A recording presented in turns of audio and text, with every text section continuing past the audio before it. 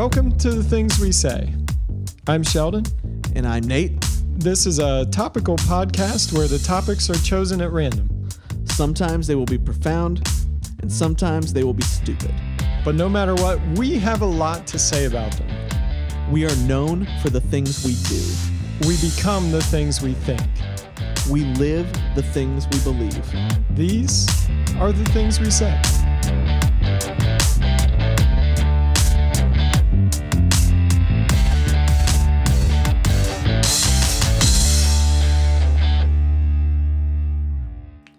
Welcome back to the Things We Say. I'm Sheldon. And I'm Nate. And we talk about stuff. Today, we're going to be talking about why sports matter. Yes. And this is specifically a narrative for people who don't get it. Hopefully, we will be able to articulate well why sports matter to those of you who think that sports are completely ridiculous. So if you like sports, you heard me say that and you're like, oh, great, we're talking about sports. Right. And then if you don't like sports, you almost shut it off. And you said, nah, this one's, I'm going to skip. Just go to the next one. For those of you who wanted to shut it off, just stick with us. This is for you. This is for you too.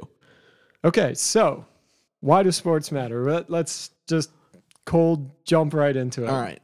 I think at its core, sports is like this primal thing in that it's base, straight up base tribalism is all it is. Like, sure, you have your city or your team. First of all, sports aside, whatever the sport is, like, they are your people, and you have this camaraderie with other people who that team are their people. It's like it's this familial tribal thing that just draws you in, aside from the event. That's a common human experience. Absolutely. Like, we all have families. Absolutely. Okay, so that's your first tribe. Right. And then you might identify with your people at work. That might be a tribe that you have.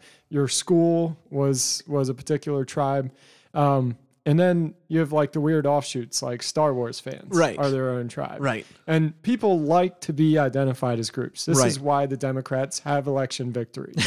It's because they identify people as groups, and people love identifying those groups. You can fly a flag, and people can and rally around. then they tell you flag. how your group has been harmed, and then you win an election. So, sorry, that's a completely different discussion. Now we're into politics and sports, Yes. and there's at least a couple listeners saying both of those things are dumb. Yes. And they're done by people that are way overpaid. Right. And they accomplish nothing. Right. There is no meaning in sports. Like, at the end, when the Cleveland Cavaliers won their championship, the only goal was another championship. Right. Right. Of course. It just moves the bar. Yeah. But still, there is just something about it. There's something about that feeling. And I will say, being a Cleveland sports fan all my life, the feeling of identifying as a tribe. Yes. Is that what you're talking about? Okay. Well, just in the initial, I think at its base, I think that's why it has appeal. I think that that's why, not why it has appeal. I think that's why people get so passionate about it. It's another tribe to identify with. Yes. I think the appeal of it is the same appeal that you have in reading great fables or anything like that. That appeal of conquering, that appeal of facing adversity and being victorious. You can look back to Greek myths, to oral traditions, even further back than that is the primary source. That is the primary goal, is this idea of victory, of overcoming some kind of diversity, some kind of issue. Kind of adversity. Right. And so, having, what did I say, diversity? You said diversity. We're not overcoming diversity. We're not overcoming diversity, no. One of the things that some people have said is, like, sports is like a peacetime thing. When there's no wars to fight, so we fight fake battles. Yeah. In sports. I don't really buy that. I think that even when we're at war, soldiers in their free time, their downtime, they're playing some sort of sport or some sort of game. So like a card game or a baseball tournament, or well, and it's essentially a diversion. I mean, that's absolutely what it is. It's got the same base appeal as gaming or binge watching Netflix. It's like there's an escapism to it. It's a free time filler. Yes, like you fill your free time with that. Yes, but in America today, it's become something else that it hasn't been for years and years and years. Right. And I think you can see the importance of sports in illustrated during World War II. If you're talking about war specifically, the National the National Baseball League. No, that's not what it's called. Why am I saying that? Anyway, baseball. I'm going to back up and I'm going to say this right. Professional baseball completely ceased to exist during the war because the majority of people who were even playing baseball had enlisted and were fighting. And so it just stopped. And so what did they do? What was their solution? Because in their mind, this is America's great pastime. This is the thing. It's the most American of all the sports. Yada yada yada, on and on. So they created a women's league. Yeah, that existed, I think, for the duration of the war. Now, once it was over, and the league resumed its play, and all those things continued. But there was still an element of diversion, even in the midst of war, even in the midst of what was going on, saying this is important. We need to have this, and of course, people wanted to make money too. But more than anything else, it was about there is a need to still be diverted from what's going on, to have that escape of being able to come to the ballpark and just have this, dare I use the phrase, safe space where you can separate yourself from what's going on in the world and just lose yourself in the joy of the game. So is part of the appeal of sports the ability to come together with other people that you normally wouldn't come together with? Oh, absolutely. So like a nation being able to come together. Absolutely. And watch, like, even if I don't like either of the Super Bowl teams, the entire nation is watching. This is a national experience. Yeah. We're gonna experience whatever happens here together. Right. Whether or not we have a dog in the fight. And the Cavalier victory in 2016 is a perfect example of that, because while they were doing that, we're at the height of the 2016 presidential campaigns. The DNC, I think, had already met, and the RNC was going to meet. No, they had both already met. Candidates were picked. Yeah, it was in Cleveland, and so it was like super, vitriolic, hot. Like everybody has an opinion, everybody's freaking out, and then all of a sudden, here we are, playoffs. They come back from the 3-1 deficit, they win, and none of it matters anymore. You don't see people all of a sudden argue. I mean, for Cleveland, talk radio and local news, like, you didn't hear anything else aside from the Cleveland Cavaliers had won the championship. They were coming home. I mean, they covered everything. That's all it was for a couple of weeks after that, not to mention when the parade finally happened and all that. So it has this ability for me to stop looking at you as your political views or your religious beliefs or the color of your skin, any of that stuff. All of those prejudices that we have for whatever reason completely fade away, and all of a sudden we're just the name on a jersey. We're just the number on a jersey. That is who we are. You said me, but I was cheering for the Warriors, right? So I was definitely the enemy at the time. But you were, because I used to be from Philadelphia. But you were a Sixers fan. But you were barely cheering for the Warriors. You were cheering for the Warriors. No, but you were cheering for the Warriors because much don't want LeBron to win another game. But you were cheering for the Warriors because your guys weren't in the fight. Like it was. I kind of adopted the Warriors, but because your guys have not been in the fight for a good long while. Yeah, that's true. Let's be honest. I mean, since Allen Iverson, since Iverson has gone away, there has not been a whole lot to be happy about. Yes. Although that is changing. They're fielding a pretty great team if everybody can stay healthy.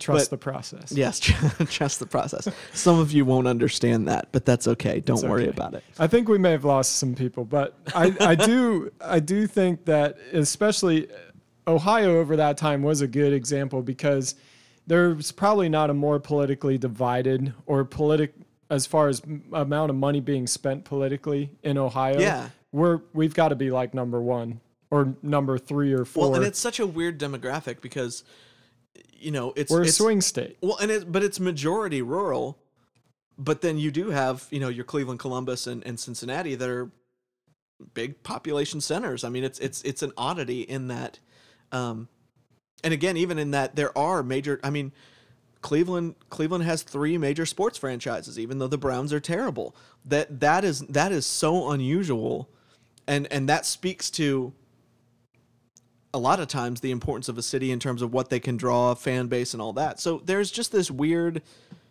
spectrum in Ohio of varying cultures, if you will, from the big city to the rural areas. So if I don't like sports, Yes. why does this matter to me?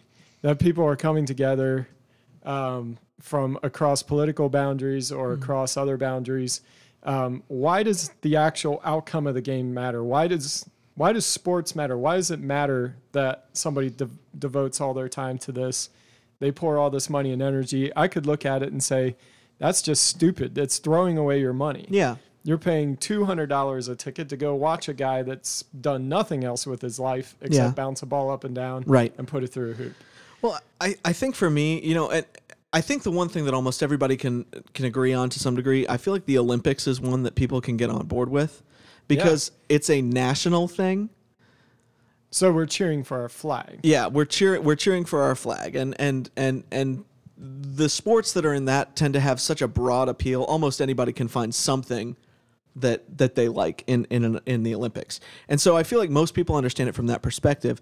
But, I would say again that for me, the thing I look at is, first of all, just the ability of a human to accomplish some of the things that a professional athlete does is just absolutely amazing. I mean, when you consider what the human body is capable of, and, you mentioned LeBron James earlier, he's kind of a freak in that it's like literally God took his finger and touched this kid in the womb and said, you will be an amazing basketball player because of your physical composition. Like he is just the epitome of a physical specimen that we probably will not ever be able to see. He's the Bo Jackson of basketball, essentially. Yeah. Whereas you have somebody like Steph Curry, which I get annoyed with Steph Curry for a lot of reasons, but one of the things that I love Steph Curry. I know you love Steph Curry. Every fiber of my being. Yes, we can talk about that at some point, but that will turn into an argument, which we haven't had a good one on here, so we'll have to do that at some point. But my thing with Steph Curry is there is nothing about him. There's no reason he should be in professional sports or even an athlete. He's a scrawny little nothing who just worked to death on his ability to shoot and he frustrates me to death because I watch him shoot and I think to myself, you have horrible form. Like that little flicker weirdness. But then they slow it down and you see it and you're like, oh no, it's perfect. You just do it so fast that it looks awful. Yeah. And so now every once in a while, like when he's doing his half court shots, he'll pull a Joakim Noah and throw a thumb in there. He's just basically throwing the ball at the hoop, but he makes it a lot. But he also takes the shot a lot. I would say too, with all that, that it is also an example of human perseverance, and we can definitely draw triumph of the will. Yeah, we can draw life lessons from somebody that runs a marathon and how hard they work to get there. Absolutely. And the dedication that it takes to it. And I find that people that don't like sports, often one of the things that all of us can gain is the being able to follow through on a particular goal. Yeah. Like you're doing that in some area. Right. If you're accomplishing anything, you're starting something and you're finishing it, you're going all the way through and hopefully winning that pinnacle achievement, whether it's in work or in writing or in art or something, you're trying to accomplish something. Right. And I think sports is often the same way, where the thing that I love about sports and why it matters to me is that it has finality that is not known in our culture. In our culture, it's like there's not any winners, there's not any losers. We're all trying to get along and come together, and it's all about teamwork and all this stuff. In sports, there's a finality, and when that clock runs out, it's over. And this is one of my beefs with soccer in particular, is stoppage time. Yes. It makes me furious in every fiber of my being. It's the most popular sport in the world. Right. And yet when the clock runs out, it's not over. Right. And it just makes me so mad. Right. Like, I don't even mind NFL overtime. There's rules governing it and all that. I get it. Right. But it's a particular set amount of time. And when that time runs off, it's over. The winners get awarded. The losers go home sad. And it's one of the only places that we get to see it anymore. Right. We don't get to see it in business often because the little business just dies out in quiet and you don't know about them. Right. You don't see them. You don't get to see their reaction. You don't often even get to see a couple breakup where you see the guy lose and the girl win, or the other way around. It doesn't like you don't even get to see the emotional winning and losing. But in sports, we get to see It's the full results display. of the work right there. You get to see someone's life leading up to a moment. Right. You get to watch that moment and see if he wins or if he loses, or if she wins or she loses. And when that clock is done and you look at the score, did they make it or didn't they? Right. And it's one of the few things we have left like that. Like back in older times, I mean, that was everyday life. There was winners and losers, and you knew where you were. In today's culture, you can go all over the map on winning and losing various different things all day long. Right. But there's no finality to it. Right. And I just love that. And to me, it lends to the ultimate reward of like, do I make it to heaven or do I not? Do I believe in Jesus, who has won the fight? I believe has won the fight. And at the end, the score is going to definitely be in my favor because it's his scoreboard. Right. You know? Right. And so for me, it's like there is a finality coming for all of us. And that we don't get to see that moment of reckoning. Right. Very often. Right. Like we see it in court a few times, but yeah, I mean, there's TV shows dedicated to that and that kind of thing. But I think sports is the one area where you get that finality. Right. Right. Because, and I would say that's true because you can even have, concerts, for example, are another place where all of the social parameters, all that stuff goes out the window. You are just a crowd of people together experiencing something, and beautiful things happen just with that. Whether it's a religiously based thing or not, there is what I would say a primal religious experience of that kind of collectivism, and that happens in sports. But you're right, it goes beyond that because there is that reality of victory and defeat, and it's strange because as you're saying that, I'm thinking about like, well, that's why people like reality television based like that's why they like The Bachelor, that's why they like Survivor, is because it appeals to that element still of somebody's going home, somebody's sticking around, who's going to stick around, who's going to go home, what's going to happen, how are they going to overcome. And again, I hate both of those things entirely. I think reality television is the bane of the existence of humanity currently, one of them, but I see the appeal mirrored in that. Yeah. So to someone who doesn't understand sports, I would say there's probably some who wouldn't understand the commitment and the passion for sports who like something like that, who they for some reason The Bachelor or The Bachelorette appeals to them. And I think it's kind of pulling from that same sensibility to some degree. And what I was going back to as far as like the finality of it, even in American culture, we don't have enough finality about the end of life experience and saying when we get to the end, it's over. Like we use the phrase passed away, like it's some sort of mild transition to another place. It's not like it's over, it's done. Right. And that's one of the things, like when Jessica's grandfather passed away and we had to bury him in that tradition, we would shovel the dirt right over the casket as it was lowered in. We shoveled the dirt and then we walked away when it was done. And that was over and there was a finality to it. Right. And that was very healing. Now, for some people, that'd be traumatic to go through it.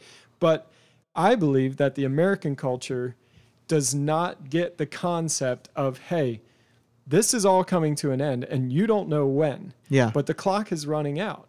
And we don't get that anywhere. It's just like, well, we're all on a journey together and, some of us pass away from time to time and, and we all kind of think we're going to live forever. Right. And we epitomize being young and we want to stay young as long as possible instead of like saying, hey, I've only got so much time left. Let's make this count, Right. And we become like the people that are Randy Mossing it in the second quarter, where it's like, if Randy Moss would have played, or no, I don't want to pick on Randy Moss. He was phenomenal. Right. But like some of these great sports stars, if they played all four quarters at the max of their ability, they would have accomplished so much more. But the people that take plays off and that kind of thing, I think that happens in American culture. Our laziness often comes from the unawareness of the finality, which is sports is the last thing we have left. I would say there's some good parallels. Maybe there politics. Sure. I mean, there's winners and losers there, but they just never go away. Oh yeah. Yeah. Maybe we should develop something in politics where if you lose, you can never run again. Hey. Yeah. Or if you go to the bushes, your family can never run again. Yes, there should be a family limit. It needs to skip a couple of generations. I can agree with you on that. One of the things that I think is important is there's an element of something being passed on, of being part of a larger narrative with sports. Part of why I love sports, cheering for your dad's team. Yeah, part of why I love sports is because my dad loves sports. And, absolutely. And he was a Cleveland Indians fan, and he was a Cleveland Cavaliers fan, and a Browns fan-ish. Again, because that one I didn't catch as much, because in the 90s when they moved to Baltimore was like when I was really starting to pay attention to sports. You're losing the non-sports people. No, but I'm just saying. Okay. In 1995, the Cleveland Browns were moved to Baltimore and became the Baltimore Ravens. In that time was when I was starting to become really interested in sports, and the Browns were not restarted in Cleveland until 1999. And so basically that whole window, I did not care. Grade. Yeah, I did not care about football because we didn't have it. But my dad loved the Cleveland Indians, loved the Cleveland Cavaliers, and so that part of those memories are like the first basketball game I ever went to was Cleveland, the Cavaliers versus the Lakers, and the Cavs just absolutely pummeled the Lakers, and that was back when they had Mark Price and Brad Daugherty, and like they had all these guys who like they were making playoff runs at the time still. And so one of my biggest memories of that is my grandfather. He would always wait until it was quiet to yell at the refs. So you'd be like 3 plays past something, and then he'd yell at the refs, and he wouldn't just do it at pro games. Like he would do it at high school games. He would do it at church softball games. Like that's just the way he was, and it was a little quirk of his personality. But I will remember that forever, going to that game with them, the experience of going to that game, the sights, the smells, who I went with. So there's that idea of like it's being passed on. My grandfathers love sports as well. So there's this sense of passing the torch on, and I'm continuing something that started long before I was ever even a thought. Is it our culture's way of storytelling? I would absolutely say that's true. Yes. Because in like oral history, cultures that pass their history down orally, right? The ancient Israelites were that way. A lot of it was oral history. It was repeated, right? And that father that to son to son, yeah. And so that's our modern day storytelling. Absolutely. Do you remember when? Absolutely. Where were you? What was happening? And that's the thing for me is like I will. And it's the heartbreak and it's the victory, because I remember watching Game 7 of the World Series in 1997 and watching as the Cleveland Indians fell apart and had to go home without a trophy. I remember watching the Niners go 4 yards from a Super Bowl. Yeah, and just. The gut-wrenching, it's over. Yeah. And we lost. Right. And we should have won. Right. I remember Michael Jordan's shot to knock the Cleveland Cavaliers out of the playoffs. Like, I remember these moments, and not just because I hear about them, although you hear about these things all the time, but, like, I remember how it felt. I remember watching them cross home plate in that 97 series, and just that sinking, sick feeling of, no, we couldn't have this didn't just happen. And you'll tell your kids. And I will tell my kids. Like, I'm a Phillies fan. I will forever hate Joe Carter. It's just one of those things. Yeah. But I will tell my kids where I was and what was going on. I will hate Jim Leland forever, even though I think Jim Leland's a great guy, because he was the coach of that team and the manager of that team at the time. And then not only that, but he moved on to be the manager of the Detroit Tigers, who constantly were beaten up on us for years in our division. So not only did I remember him from there, from them beating us in the series, but then he moved on to a team that I had to watch him play all the time. Couldn't stand the man because they beat the snot out of us. All of this is regardless of the particular people that play these games. Right. I still, people say, oh, there's so many criminals that play the game. There's a lot of criminals in politics. There's a lot of criminals in business. There's a lot more probably in those There's a lot of criminals in every area and walk of life. Right. It's probably by about the same percentage. Actually, among the demographic of 20 to 35-year-olds, NFL players are low in the crime statistics. Yeah. Believe it or not. I believe it. They're lower than the national average. I believe it. So I I would still say this is all regardless of the particular people playing it. We're talking about actually cheering for a jersey. Right. And then someone puts it on and we love them immediately. Right, absolutely. So and I can go down the list of players that I couldn't stand until they played for my team. Kendrick Perkins, who played for, well, he's played for a bunch of people, but I never liked him because I just thought, oh, he's this dirty guy. And then the Cavaliers had him for a season. I'm like, I love this guy. When the dirty guy's your guy, he's it changes. Awesome. Yeah. Although there are a few that I would not like. I don't want any part of Draymond Green ever. Like I don't want Draymond. I can't stand Draymond Green. I don't want him on my team. I see why people don't like him. Yeah, he's got a swagger that is unearned and that is untried as of yet. But also he can't keep his mouth shut and he's constantly calling the kettle black, as it were. If you don't bring up Draymond, I won't bring up Richard Sherman.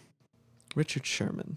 Remind me. Why Seahawks, am I not thinking? Defensive back. Oh, yes. Well, I'm not a Seahawks fan, so you can bring that up all day long. It's fine. But yeah, I feel the same way about Richard Sherman. He's the kind of player where I'm like, you're amazing, and I would never want you on my team. Exactly. Like, I don't want you. So there are those players. But in addition to that, though, I will remember till the day I die Cleveland winning that championship. Because it was years of that struggle. Like, I had never seen Cleveland win anything at a championship level ever. Like it never happened in my lifetime. And do you feel like that win did something outside of sports? Yes. Okay. Yes.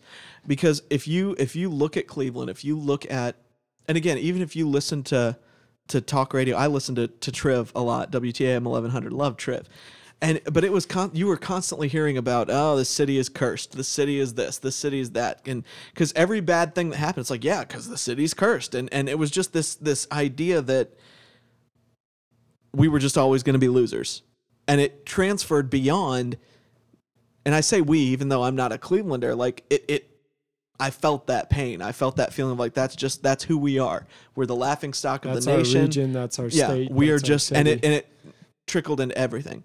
And then that happens, and the mood just completely changed. Like you don't hear that conversation anymore in talk radio. There's an upbeat sense of what's going to happen. There's even that sense of like a positive sense of entitlement in that we can do this again. Or I think it restores hope in people. It's like, and I had to think about when Bush after 9/11 stood on a baseball field, threw out the first pitch. And it just brought that stability and hope, regardless of what you thought about the whole thing. Right. Just watching the whole scenario, you're like, yeah. Right. This gives me reason to hope that what happened yesterday might not affect the future negatively. Right. You know? Right. And again, there is that sense, with the Cleveland deal as well. It's like there was that sense of people are going to talk about this forever. Yeah. Like they came back from 3-1 deficit. They were 3 games down. And they did what nobody in history has ever done, and they came back and they won. And I'm sitting here, and like my nephews are here, my whole family, we were all there, everybody except Kayla because she was off working like a responsible person. But here we are, we're all here, and I'm sitting here thinking like my nephews, they're going to remember this forever. Like they're going to remember that they were here and this was happening. The whole family was together. They're going to remember, LeBron James yelling, Cleveland, this is for you, and getting, falling to the ground crying over that victory. And so it was so much more about the place and the way you see that is even in somebody like LeBron, like he's the kind of guy who he has no lack of confidence in his own abilities. I mean, he'll tell straight up, I'm the best player in the world. The stats agree with him. I mean, there's not a whole lot of argument to what you can say with that. However, I won't challenge you on this. Well, you can't. The stats don't lie. I mean, if you look at his overall stats, and he's not the best at any one thing, but he's better at almost everything than most people are. How about that? Will you give me that at least? Rings, trophies, that kind of thing, still lagging some of the all-time greats. But yes. I can also make the argument that a lot of people have won rings and trophies based on factors outside of their own regardless greatness. Of the but yeah, regardless of that. But in that moment, even for him, there were parts of it that were about him because he knew that was something that was going to be a legacy thing for him, that unless he was able to bring a championship to Cleveland, that was always going to be the stain on his legacy. Well, that was gone. I mean, in that moment, that part of it, that narrative no longer exists. Yeah. He couldn't do it in Cleveland, you don't hear that anymore. That is completely gone. But it quickly turned to him and became about Cleveland. It became about Northeast Ohio. Yeah. It wasn't about him. It was about we did this, like we, and it wasn't just the people who were playing. It was the collective we. That's like what we have my finally wife gotten finds there. most stupid is that I will identify anything that happens with the San Francisco 49ers as we. Yeah. We drafted this guy. We went to the playoffs. But they do. Like, but the thing is, you didn't do anything. Right. But the players do the same thing. I've never heard a player say, "No, this isn't about us. This isn't about we. This is about me. This is about," even somebody, I mean, that's the thing I remember so much, even seeing somebody like Kobe Bryant, like they win a series and he's holding up his Lakers, jersey to the fans, and the fans are just going crazy. And it's that sense of we did this together, because there is a support that you get from, teams wouldn't accomplish certain things if it weren't for their fan base being in the room when it happens. Like there is definitely, and the same's true of like a band to an audience. Like there is a connection that happens that is completely unique, and there's something just otherworldly about it that I can't really describe. About coming together. Yeah. And everybody feels that, from the players on the court to the people in the stands. And in that moment, in the moments of victory or the moments of defeat, it's always we. We go down together or we rise up together. And I can't really completely explain why, other than the whole tribalism, if we're getting back to that, like kind of at its base. But it's just a reality. Like something about it. You cling to those things, and they become permanent memories for you.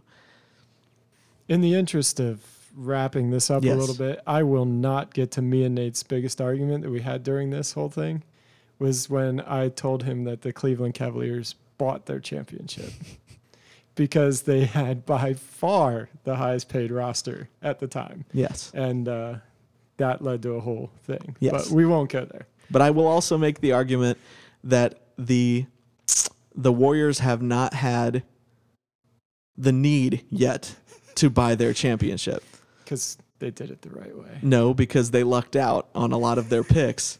And now all these guys, I guarantee you, when their contracts start coming up, trust the process. We will see what actually happens here. So yeah, we could get into that. And again, we need to pick something that we're actually going to go head to head on, because so far we have not had that.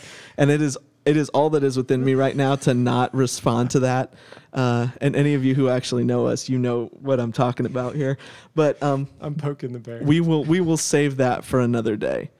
We will save that for another day. So this is the things we say. We come back the next time to hear us talk about something that is not sports related. Yes, it will be much more general to everyone involved.